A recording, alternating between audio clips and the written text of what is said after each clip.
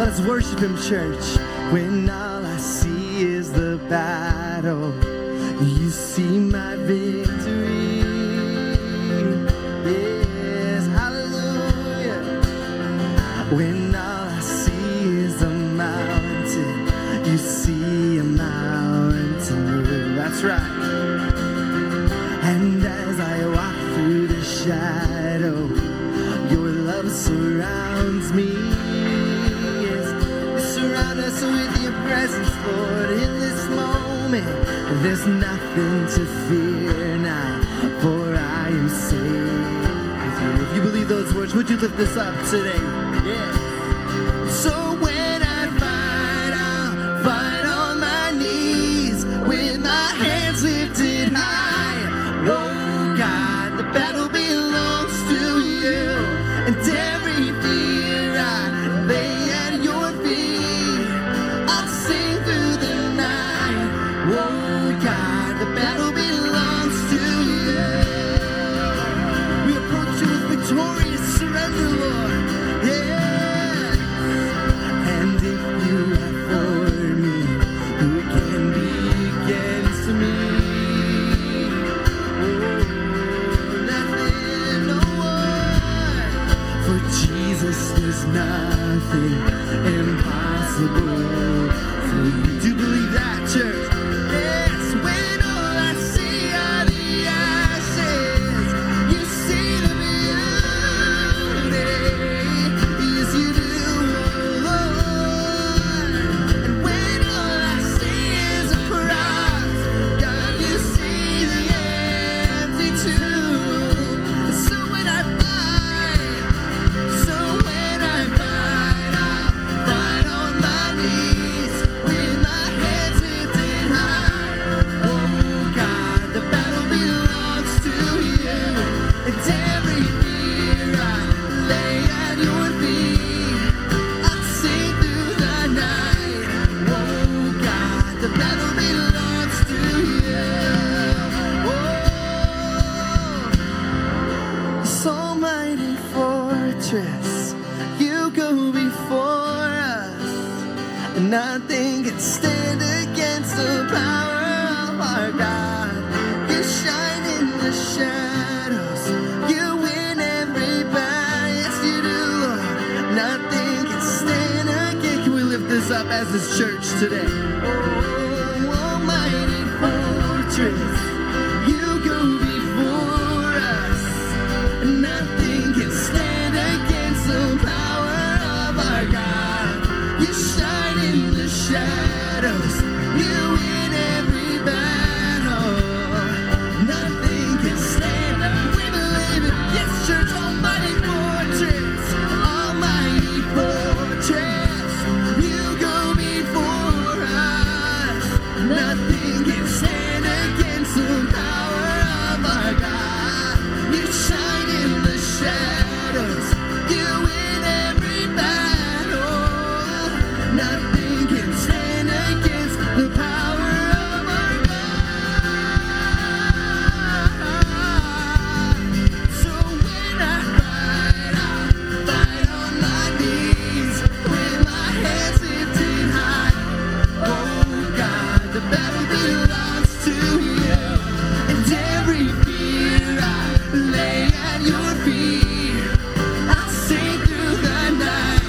Oh God, the battle belongs to you. And oh God, the battle belongs to you. Yeah. Can we praise him in his victory, church? The battle is already won. We praise your victory, Lord. And mighty surrender, Jesus. As we celebrate your goodness in this place, Lord, the evidence is all around. 'Cause all throughout your history, your faithfulness has walked beside me. Yes. The winter storms have made way for spring. In every season, from where I'm standing. Can we lift this up today? And I see the evidence of your good.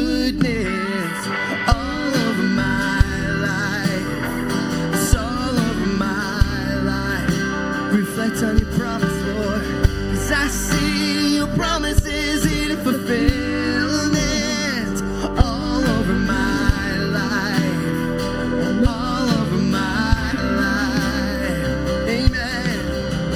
Help me remember when I'm weak. The fear may come, but fear will leave. Hallelujah. You lead my heart to victory. Yes, you are my strength, and you always will be. I see the evidence of your goodness all over my life, all over my life. Yes, I see your promise. I see your promises in fulfillment all over my life, all over my life. Yes.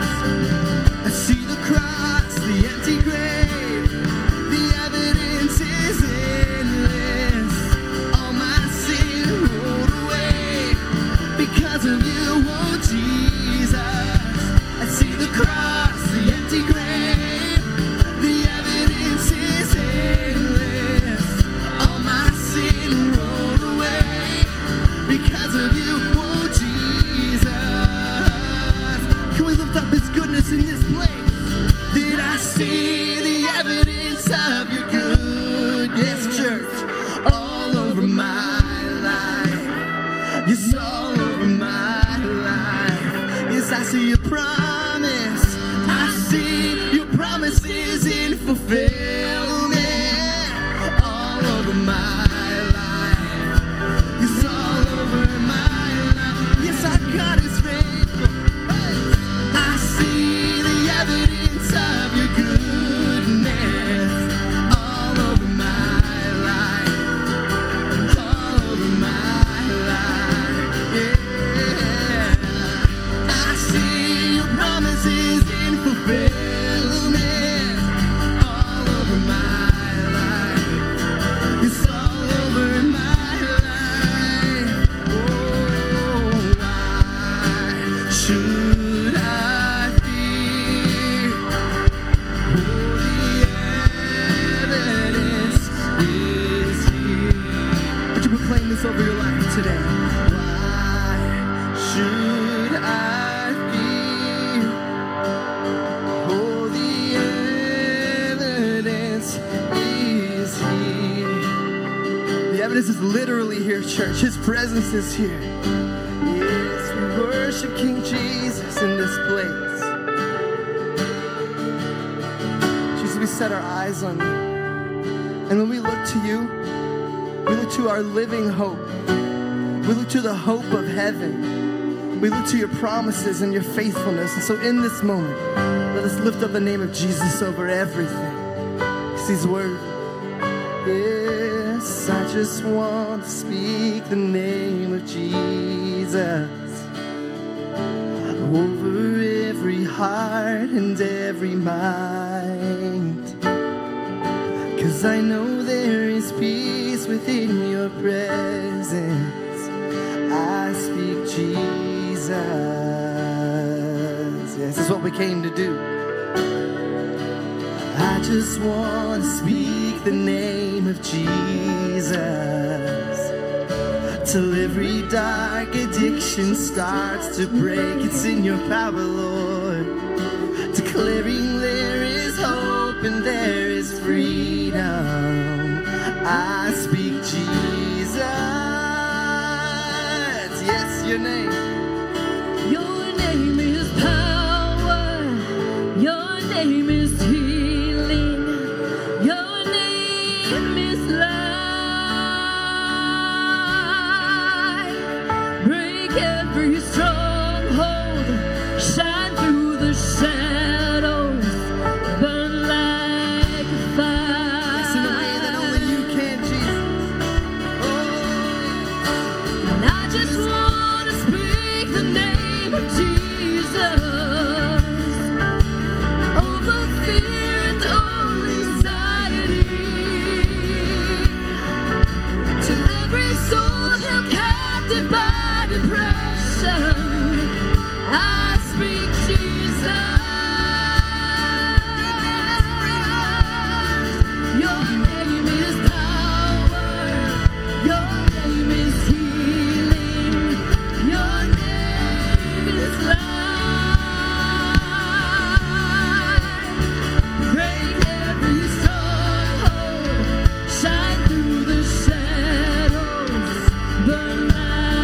Your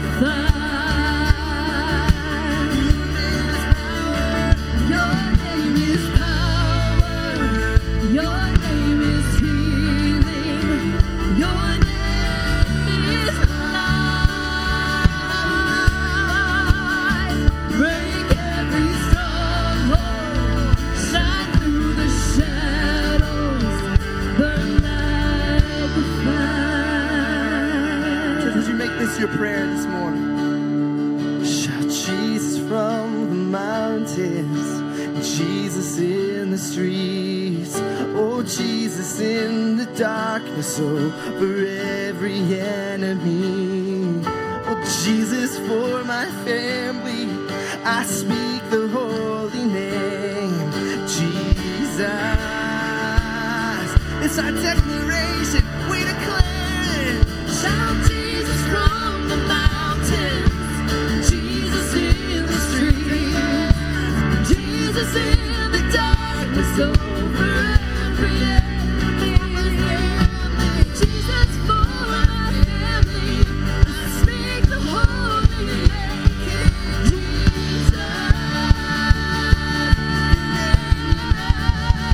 your name is power. Your name is healing. Your name is life. Break every stronghold. Shine through the shadows. Burn like a fire. Your name is power. Your name is healing. Your name is life. Break every stronghold. Shine through the shadows. Burn like a fire. Oh, yes, I just want to speak the name of Jesus. Would you tell him from your heart, church? Over every heart and every mind, in you there's freedom, Jesus. 'Cause I know there's peace within your presence. I speak Jesus. Yes, Lord, I speak Jesus. Yes. 'Cause how I long to breathe the air of heaven, where pain is gone and mercy fills the streets, to look upon the one who bled to save me and walk with him for all eternity. You see, it all comes down to this, church. 'Cause there will be a day when all will bow before him. There will be a day when death will be no more. Standing face to face with he who died and rose again. And we'll sing, holy, holy is the Lord. Yes, hallelujah.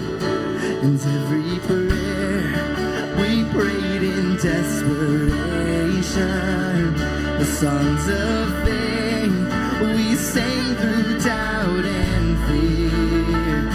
'Cause in the end we'll see that it was worth it when he returns to wipe away our tears. Yes, and that day is coming with confidence. We know there will be a day when all will bow before him. Yes, there will be a day when death will be no more. Standing face to face with he who died and rose again. Holy, holy is the Lord. As we long for that day, we'll see you face to face, Lord. Yes, on that day we join the resurrection and stand beside the heroes of the faith. With one voice, 1,000 generations sing, worthy is the Lamb who was slain. Amen for that. Can we lift that up again? And on that day, we join the resurrection and stand beside the heroes of the faith. With one voice, 1,000 generations sing, worthy is the Lamb who was slain. Yes, forever he shall reign. Yes, so let it be today. We shout the hymn of heaven with angels and the saints. We raise a mighty roar, glory to our God, who gave us life beyond the grave. Holy, holy is the Lord, so let it be today. We shout the hymn of heaven with angels and the saints. We raise a mighty roar, glory to our God, who gave us life beyond the grave. And we'll sing, holy, holy is the Lord. Yes, let's sing it out, yeah. Holy, holy is the Lord. We sing holy. It's holy, holy is the Lord. Hallelujah. Now we fix our eyes, not on what is seen, but on what is unseen. Yes. For these light and momentary afflictions are working out for us a great eternal weight of glory. That's what the Bible says. And at the moment is coming, friends, understand, when you and I will say, it didn't take too long. It wasn't too much. They really were light and momentary afflictions. And now we have eternal life. Now we're in the Father's house. Now we're together forever. Hallelujah. Lord Jesus, we celebrate your victory this morning. We celebrate what is unseen because we know that what is seen is passing. And we look forward to the moment, God, when we'll glance back at these struggles and laugh because they're over and we're free. We worship you, Lord. We praise you this morning. We give glory to you as your church, your family, your sons and daughters. We pray it in Jesus' name. Amen. Amen. Welcome this morning. It's great to have you in second service. Welcome to everybody who's joining us on the live stream and online this morning. Would you take a moment and greet those around you? Make sure everybody feels welcome. Would you do that?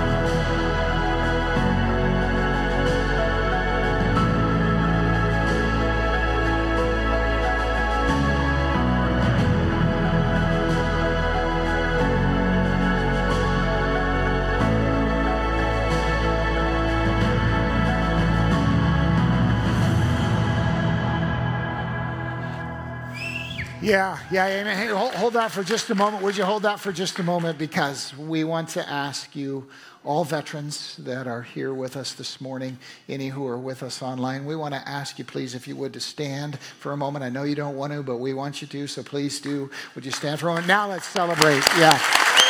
Celebrate those who serve. Yeah.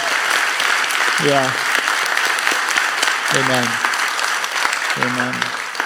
We really cannot thank you enough. We can't thank those who have set aside their rights, their privileges, their prerogatives in order to serve us. And every Veterans Day, I'm reminded that Jesus gave his highest praise to a soldier. It was a Roman centurion to whom he said, "I have not found such great faith in all Israel." And it was about that same kind of servant that Jesus said, "Greater love has no man than this, than that he lay down his life for someone else." So thank you for giving your time, your efforts. We hope that you don't just feel that during Veterans Week. We hope that you feel that all year round, because we couldn't thank you enough. It's great to see you. Welcome to second service this morning. It's good to be with you again this morning. It's hard to believe. Do you realize we're like 10 days from Thanksgiving? Like, how did that happen? Somebody said to me this morning, boy, once October hits, it's like fast forward right into the new year. And time is flying. You know, Thanksgiving is that holiday where we do a few things every year. We eat turkey. We gather together. We watch the Detroit Lions lose. That's every year. We just do that. It's a tradition. It's a beautiful thing. I don't know if you've ever noticed that, but all my life I've been watching the Lions lose on Thanksgiving. A couple of years ago, I don't know if you remember, we had those two police officers from Michigan, from Lansing, Michigan, who came out and shared with us, talked about how Christ had worked in their lives. It was a neat Sunday morning, and they were both from there. So afterwards, we went out to lunch, and we were getting comfortable and everything. I said, fellas, I just got to ask you. He said, what's it like to be a Detroit Lions fan on Thanksgiving?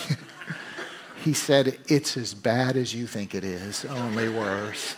Thought that was funny. But I hope you got great plans for Thanksgiving. I hope you're looking forward to it. A couple quick announcements before we open God's Word this morning. One of them is that a huge thanks on behalf of the board of deacons of our church to our whole church. This week we found out that the Plateau Outreach Ministries, Pennies from Heaven downtown, that whole ministry that runs the primary food bank in our community, they let it be known that their food bank was almost empty heading into Thanksgiving and Christmas, really their busiest time. And they were out of food to give right at the edge, nowhere close to ready for it. And so they put out a call and asked for donations. And your board of deacons heard that call. And this week, because MRCC is so faithful, so relentlessly faithful in giving, we just gave the food bank $10,000 to restock and get through Thanksgiving and Christmas. So hallelujah. Yeah.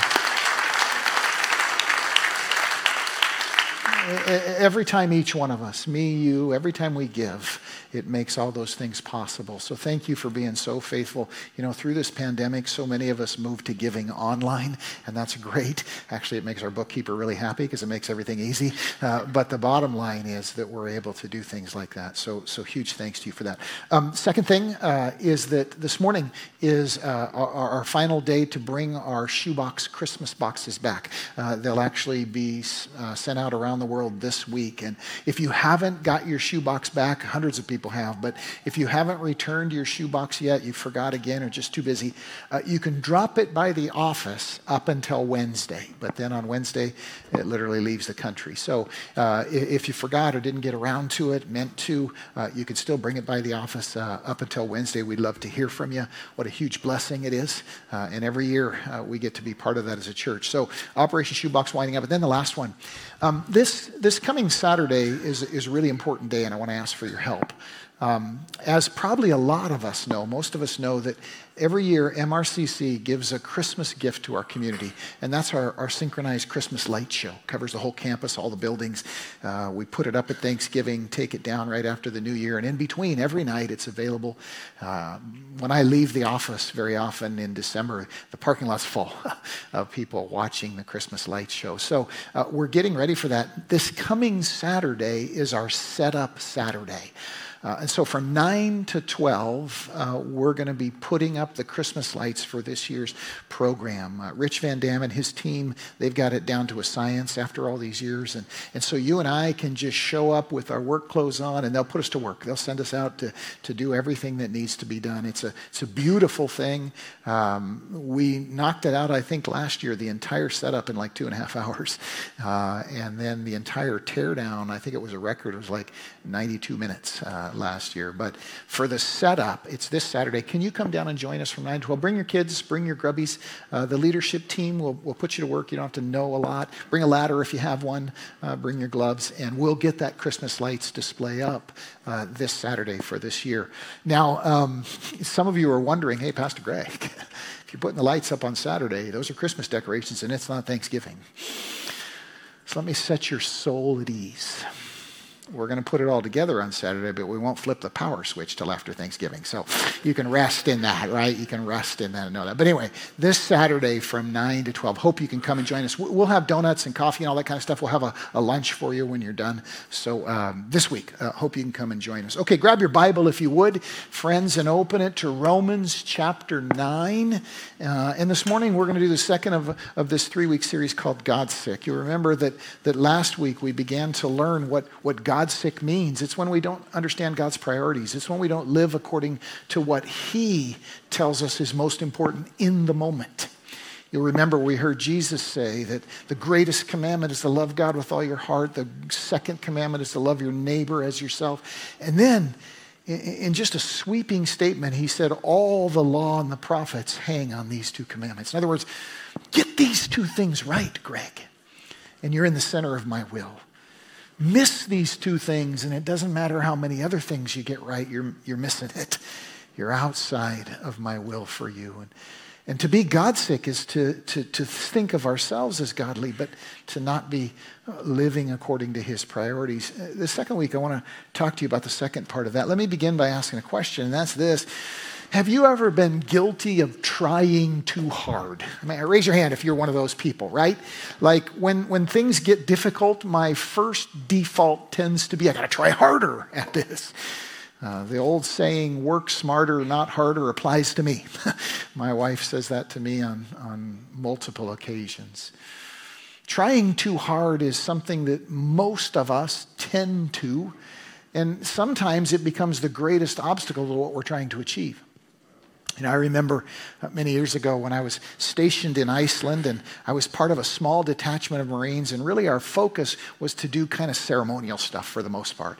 Yeah, we were sentries at a few posts, but really what we did was show up at important events and look pretty. That was what we were there for. And so there was one of these events coming up. It was actually one of the first ones that I was a part of there. And some Icelandic government officials were going to be there, and some American dignitaries and European dignitaries. And we're supposed to get all dressed up in our dress blues and line up. And they were going to walk in front of us in kind of a sort of an inspection. It was just, part of the pageantry.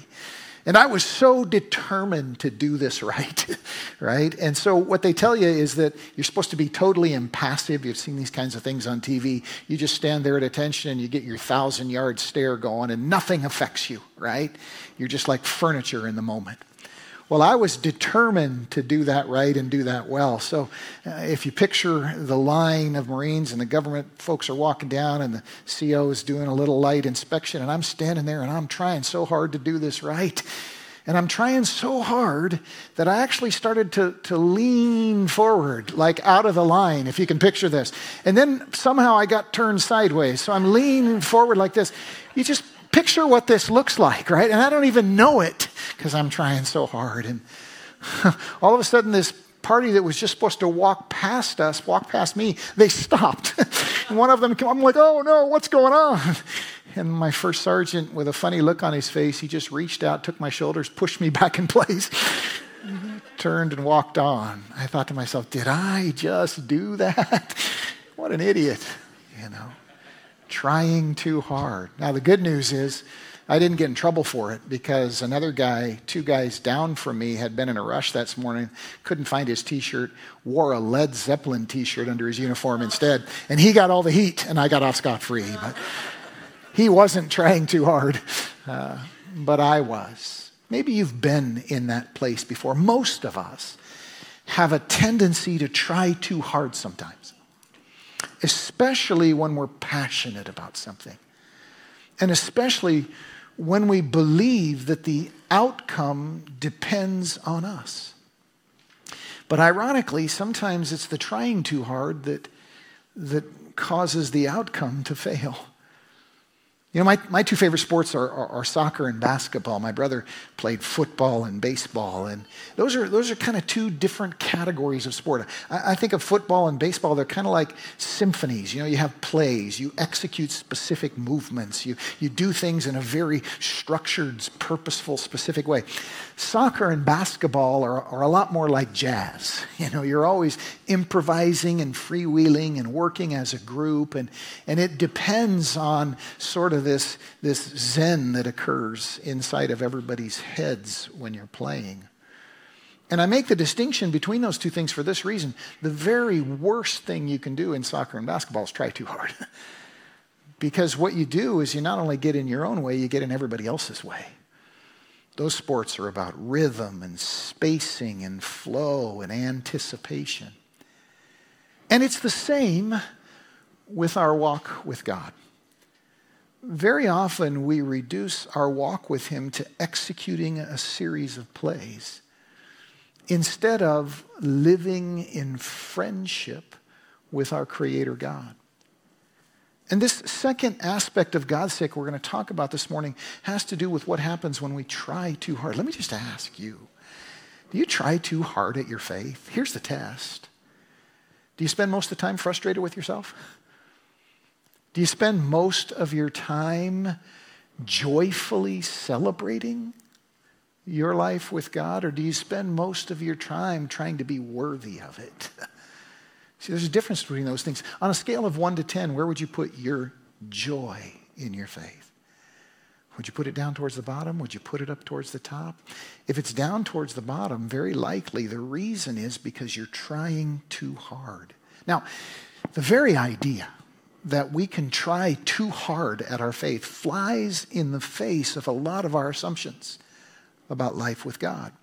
And that's why Jesus told stories like the parable of the workers in the vineyard. Remember that one? Some people work hard all day, some half a day, some only the last hour of the day. And yet the master's generous and gracious and gives everybody the same pay. Or Jesus tells the story of the prodigal son. You remember that one? The one son goes off and blows his inheritance and ruins his future. And the other son stays home. He's diligent, he's hardworking, he's committed, he's faithful. And yet when the first son, the younger son, comes home, the father celebrates and the older son gets angry and says, "Hey, I've been trying really hard. Haven't you noticed?" See, Jesus tells those stories because trying too hard can make us God sick.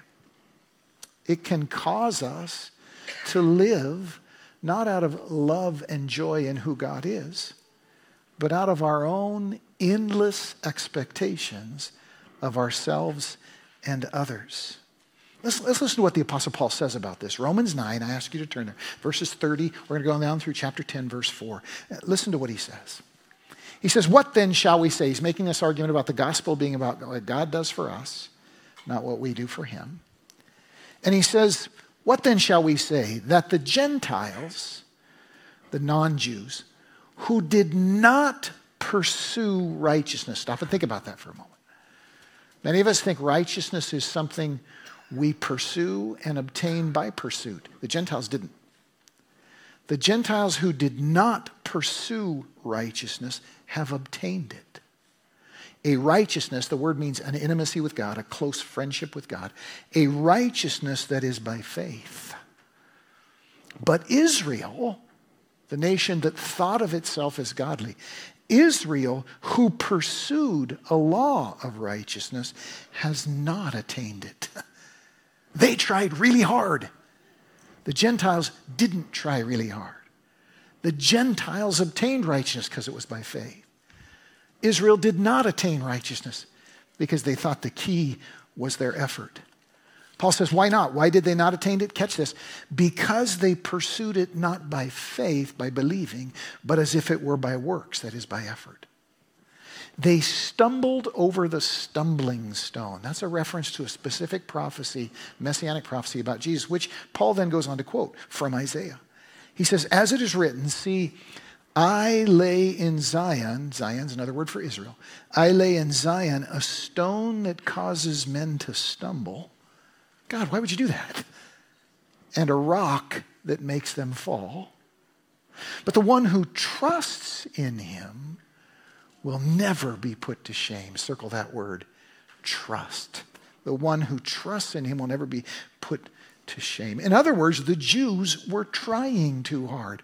They believed that their trying was the key to their relationship with God. Grasp this. Paul is saying that chasing God, friends, hear me, that chasing God is the reason some people never find him. Wait a minute, did you just say that? Yes, I did. Because that's what the Bible is making clear to us. We say, well, wait a minute, doesn't the scripture say, for example, back in Jeremiah 29, you will seek me and find me when you seek me with your whole heart? Yes, it does. Absolutely. Didn't Jesus say, seek and you will find? Yes, he did. But there's a difference between chasing something for the joy of it, for the love of it, and chasing something in order to prove something. Let me help you understand the difference. In Matthew chapter 13, verse 44, Jesus said this. He said, the kingdom of God, that is the experience of intimacy, friendship, relationship with God as my leader, my Father, the kingdom of God is like treasure hidden in a field. Now, that's not the point. That's the setup. When a man found it, in his joy, he went and sold all he had and bought that field. He didn't say to himself, here's an opportunity for me to prove that I'm smarter than everybody else. That wasn't his motivation. His motivation wasn't to succeed over his neighbor. His motivation was his joy. In his joy, he went and sold everything that he had. So could we say he tried hard? Yes. But it's a different kind of trying. It's a response to what he's found. It's a celebrating of what he's discovered. This isn't work. This is thanksgiving. This is joy. This is rejoicing. The gospel is about that treasure. And it is about the discovery that it can be had for nothing, which then causes us to choose to surrender all, to experience the fullness of it. Martin Luther put it this way. He said, a man will do far more from gratitude than he'll ever do from duty. And that's the secret of the gospel. Paul goes on in that passage in Romans, in chapter 10, verses 1 to 4, he says this, brothers, my heart's desire and prayer to God for the Israelites, those who were trying so hard, my heart's desire and prayer to God for the Israelites is that they may be saved. Think of that. They thought of themselves as God's people, but because of their intense effort, the wrong kind of effort, the trying too hard, because of that, they actually had ceased to be. He says, I can testify about them that they are zealous for God. Oh man, do they get intense. But their zeal is not based on knowledge. They try hard, but they have no idea what they're doing. And then he says, since they did not know the righteousness that comes from God. There's a difference between a righteousness that comes from me and one that comes from God. Since they didn't know the righteousness that comes from God, they didn't submit to God's righteousness. Why? Instead, they tried to establish their own by effort. But he says Christ is the end of the law so that there may be righteousness, friendship with God, for everyone who believes. In other words, the way to friendship with God doesn't depend on my zeal, but his.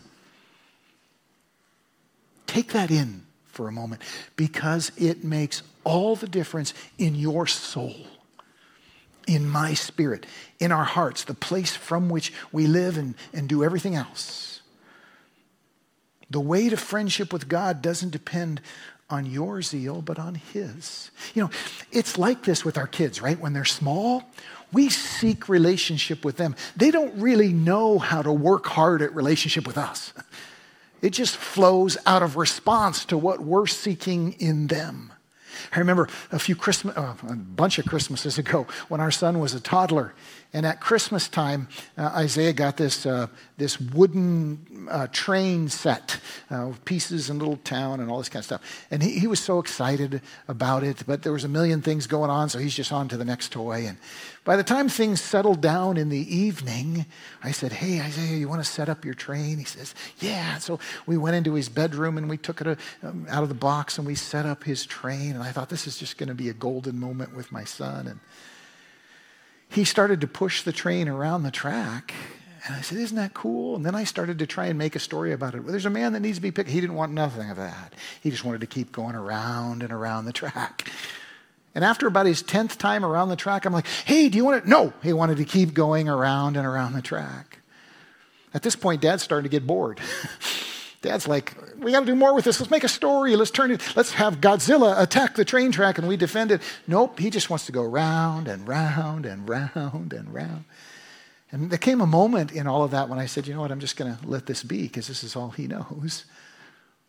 And so he round, and I don't know where this came from, but it went on for like 20 minutes. And then he suddenly stopped, crawled up in my lap and fell asleep. And we spent the next hour of Christmas with my son sleeping in my lap. And I sat there the whole time and I thought, this is why I came in here to be with him. Because I'm seeking this kind of relationship with him. God is the same way with you and I. He wants us to understand that he's seeking us more than we're seeking him. Paul talks about the Israelites, and he describes their zeal without knowledge. In other words, they were trying hard without knowing what they're doing. I read a story this week about a man who was involved in a car accident. His daughter was trapped inside the car. There was a fire. It was dangerous. He was desperate to get her out of the car. The car was laying on its side in a ditch. He pulled so hard on the car door in an effort to open the car that he broke his back. Now, the good news is firefighters, paramedics showed up. They were able to rescue the girl. They were able to put out the fire. There was just broken bones. Everybody lived to tell the tale. But the interesting part of the story was that the firefighters explained that when they examined what had happened in the situation and how this man had broke his back, they found out, because of his boot prints, that he was pulling with all his might to open a door he was standing on. Now, his desire was intense. He had zeal, but he had lost touch with knowledge. And God says that happens to us sometimes. We forget what matters most to him in the moment, and we try hard, but we're actually standing on the door we're seeking to open.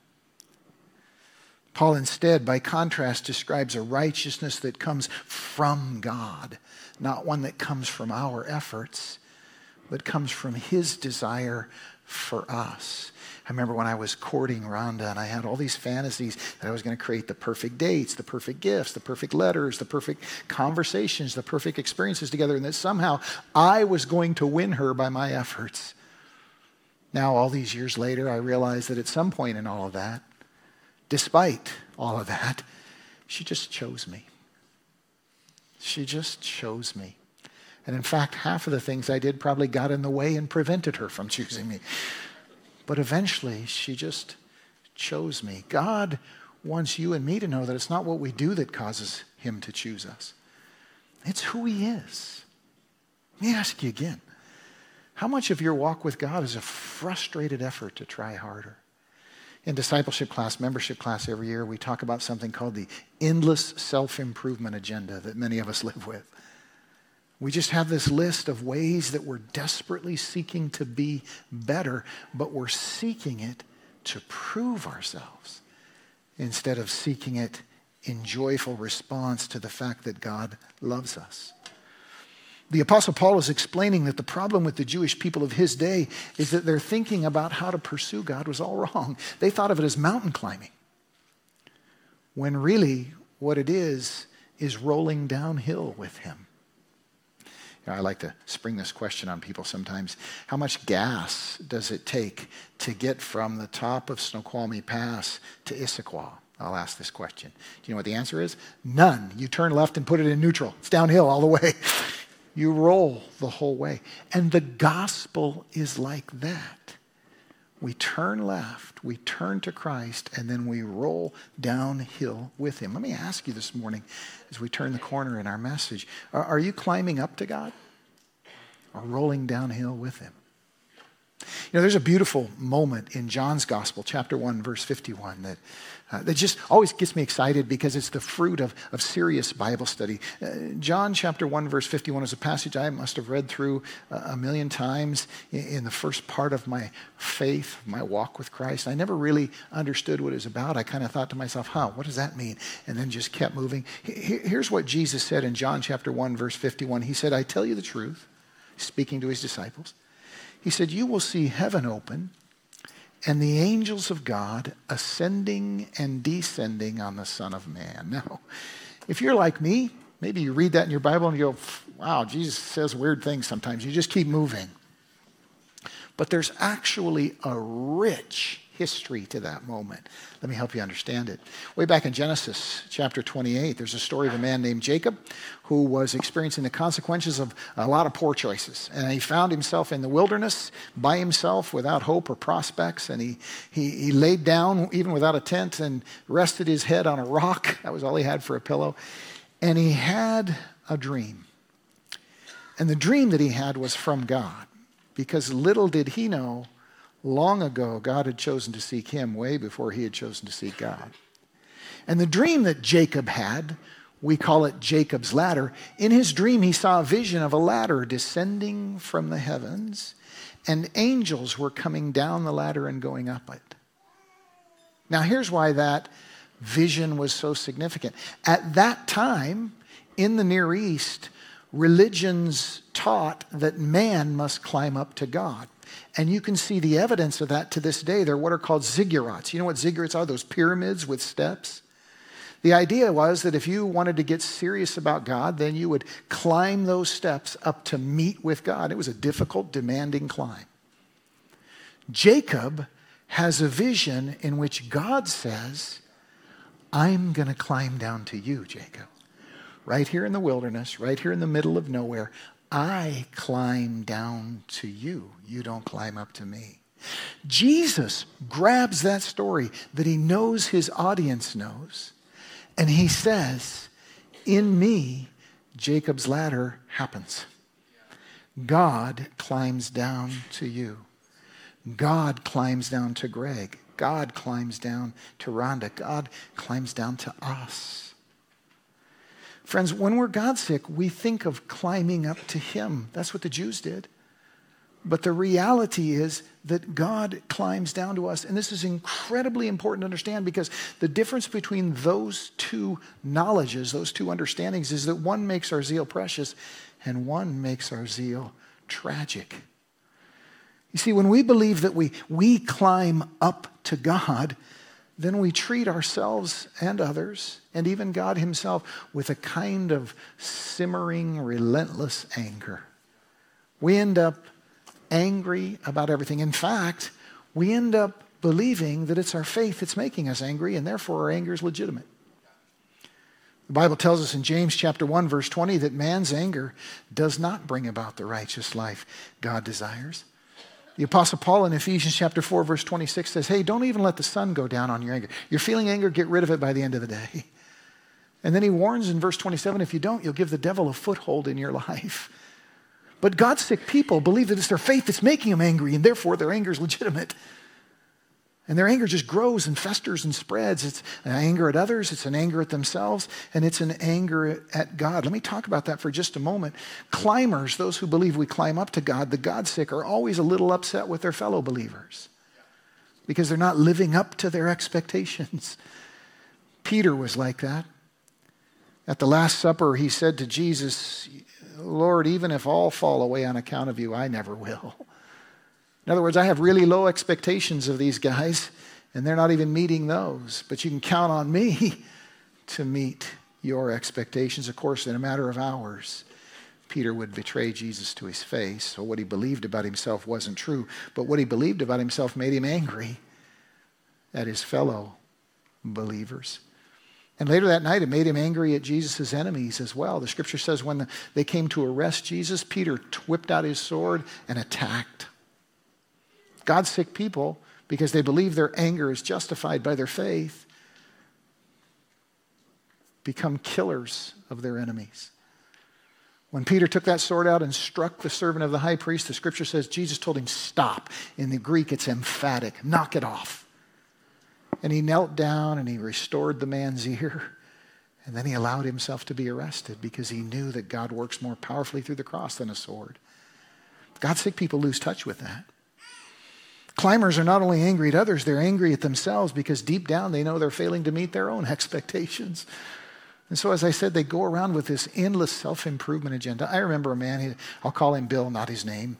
He was part of the first church that I pastored many years ago in Lacey. I was his pastor for about 3.5 years. We were friends. We did a lot of things together. We spent time together. We prayed together. We worshiped together. The time came when Ron and I were moving to Idaho to serve a different church, and it was our last Sunday. And Bill came up to me with tears on his face. He said, Pastor Greg, I have to tell you something. And he was so ashamed. He said, it's something I've never told you. I've hidden it from you. And I need to tell you before you leave. And he said, for all these last 3 years, I've been wrestling with my smoking habit. I haven't been able to kick it yet. And he sobbed. And I thought to myself in that moment, Bill, you thought this would come between us all this time? Are you kidding? We're friends. You've been carrying this all this time. And I thought of how much anger he had turned towards himself over those 3.5 years. And he didn't need to feel any of it. We're all sinners learning how to not be sinners. Amen? But see, that's what happens when we believe that climbing is how we get to God. That's what happened to Bill.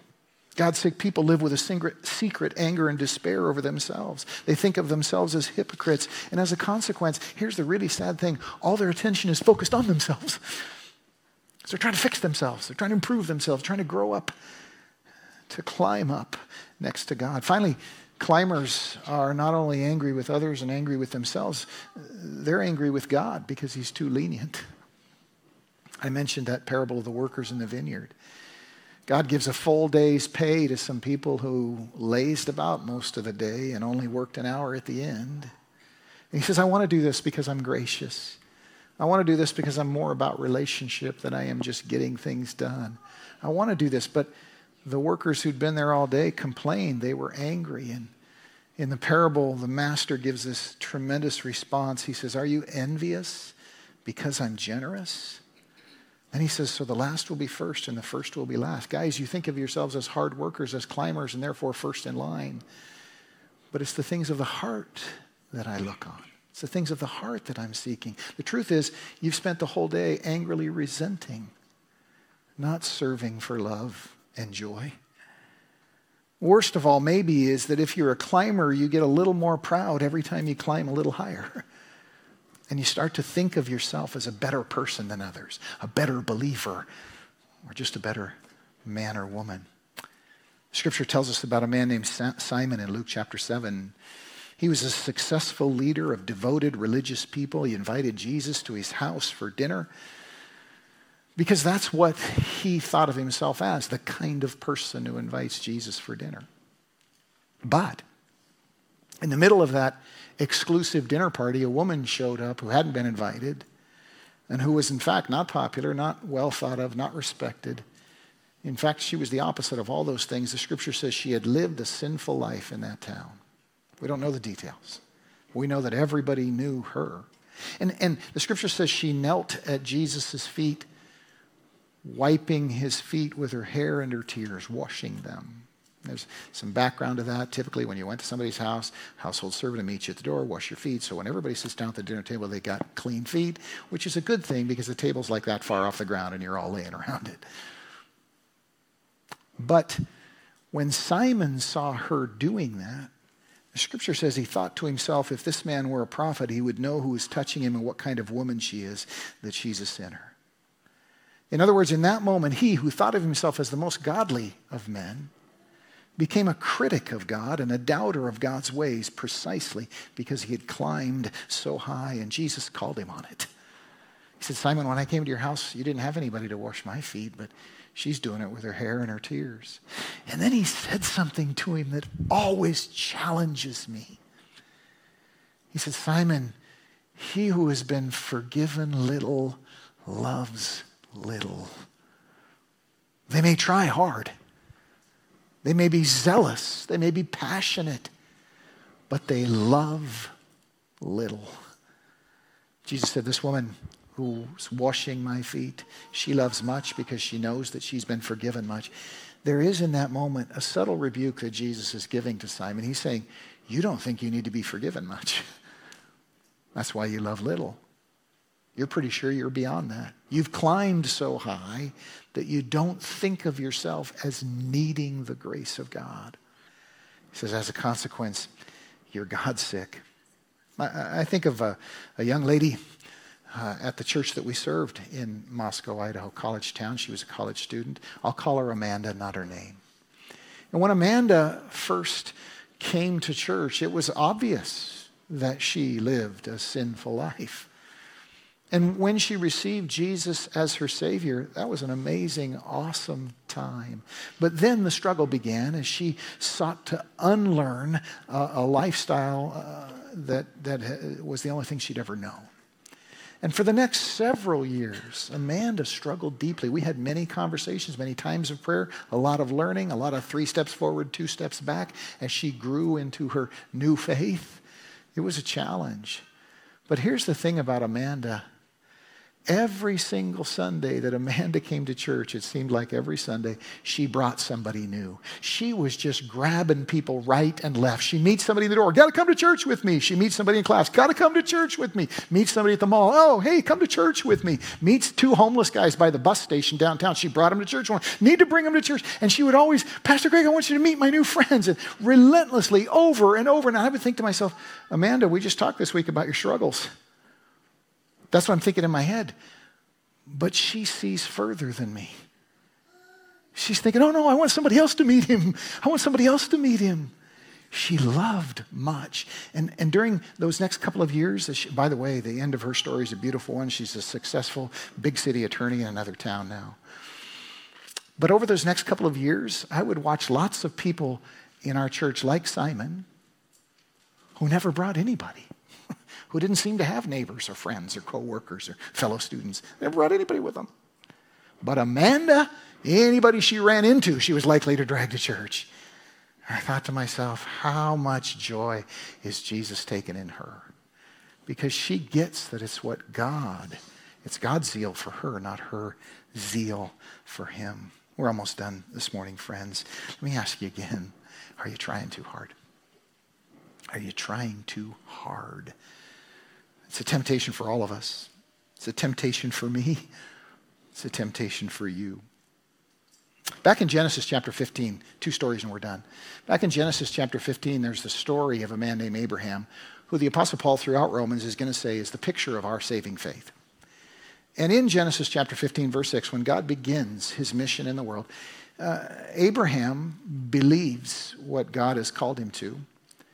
And as a consequence of that, the Bible says, Genesis 15:6, Abraham believed the Lord, and it was credited to him as righteousness. In other words, simply because Abraham believed what God was saying and who God is, God said, you're my friend. You have righteousness. I'm giving it to you. Now, right after that, there's another one of those moments that rewards serious Bible study, because the scripture says that God set up a covenant with Abraham. He went through a little process with him. And the covenant would have been intimately familiar to everybody who read it in those days. And let me describe it for you. When 2 people made a covenant in those days, a business agreement, family covenant, whatever it was, when they made a covenant, they had a process for sort of publicly solemnizing the covenant. What they would do is you would take a couple of animals that were sacrificed, and then you would go to the city gates. You would place the animals. You'd cut the animals in half, put one half here, one half here. By the way, it's just dinner before you cook it. They would put that there, and then the 2 people who were making the covenant would walk between the 2 pieces of meat. There usually be 2 or 3 animals that had been sacrificed. They'd walk between them, and they would publicly proclaim at the city gate to everybody who was listening, may it be to me as it is to these animals, if I do not remain faithful to this covenant. Okay, it's kind of a serious, kind of makes signing your mortgage a little more tame, doesn't it, right? They would walk through that, and then they would say publicly, we're bound to this covenant. Well, God says to Abraham, I'm going to make covenant with you, and they go through that whole process. They set up the animals, and then something incredibly significant happens. You can read it yourself, Genesis 15. Then the scripture says, Abraham sat down, and only God walked between the pieces. In other words, God made a covenant with Abraham that totally depended on God, not Abraham. Abraham doesn't walk through in agreement. God swears by himself. God makes a covenant that doesn't depend on Abraham holding up his end of the bargain. It's exactly a picture of what Jesus does on the cross for us. He takes on himself our sins. And he doesn't say to us, now if you hold up your end of the bargain, then we'll have righteousness. He says, you know what? I'm going to hold up the whole bargain. And as a consequence of me holding it up, you're going to have friendship with me.